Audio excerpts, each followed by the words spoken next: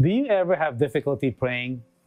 Maybe the hindrance is not about how to pray, but to whom we are praying to. When the disciples asked Jesus in Luke 11:1, "Lord, teach us to pray," Jesus said to them, "When you pray, say, 'Our Father in heaven, hallowed be your name.'" The first thing that he taught them was that we have a relationship with God as a Father. And knowing God as a Father is an invitation to being part of His family. He is a good Father, and He gives good gifts to His children. Our Father knows what we need even before we ask. Hallowed be your name. Many of us probably think this statement is simply part of the opening address, making it seem that Jesus is saying that the Father is set apart and holy. Yes, God is holy, and that's part of His nature. There's no one like our God, and we are to approach Him with reverence and respect. In fact, in the Old Testament, the Jews were scared to approach God at the mountain and let Moses speak on their behalf. Yet in the New Testament, as believers, He gave us access through Christ.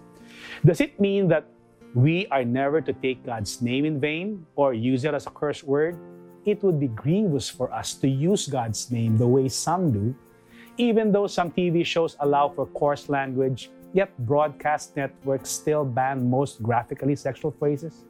However, this is not so with the misuse of God's name.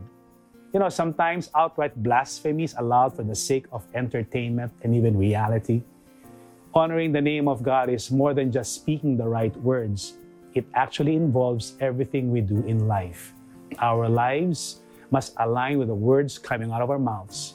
Don't just speak it, live it. Growing up, my brother and I would sometimes recite our prayers at night as fast as we can and find out who would win as if it's a race. And many times, our prayers are hurried prayers. We want to get over it quickly. But praying to our Father will remind us of the special relationship that we have with God. And He wants to spend time with us. He wants to show us that He cares for us. Declaring hallowed be your name is also saying that I'm letting go and I'm transferring control to Him because He is capable of handling my situation. And as you come to Him today, He wants to listen to your requests, frustrations, your pains, worries, or even anger. He's not surprised. He knows, and He wants to help.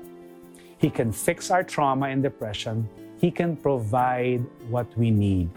He can heal us from our sickness, and He will protect us from harm. And as we come to Him in respect, I believe that He will lift us up. Speak to our good God. Do not be in a hurry.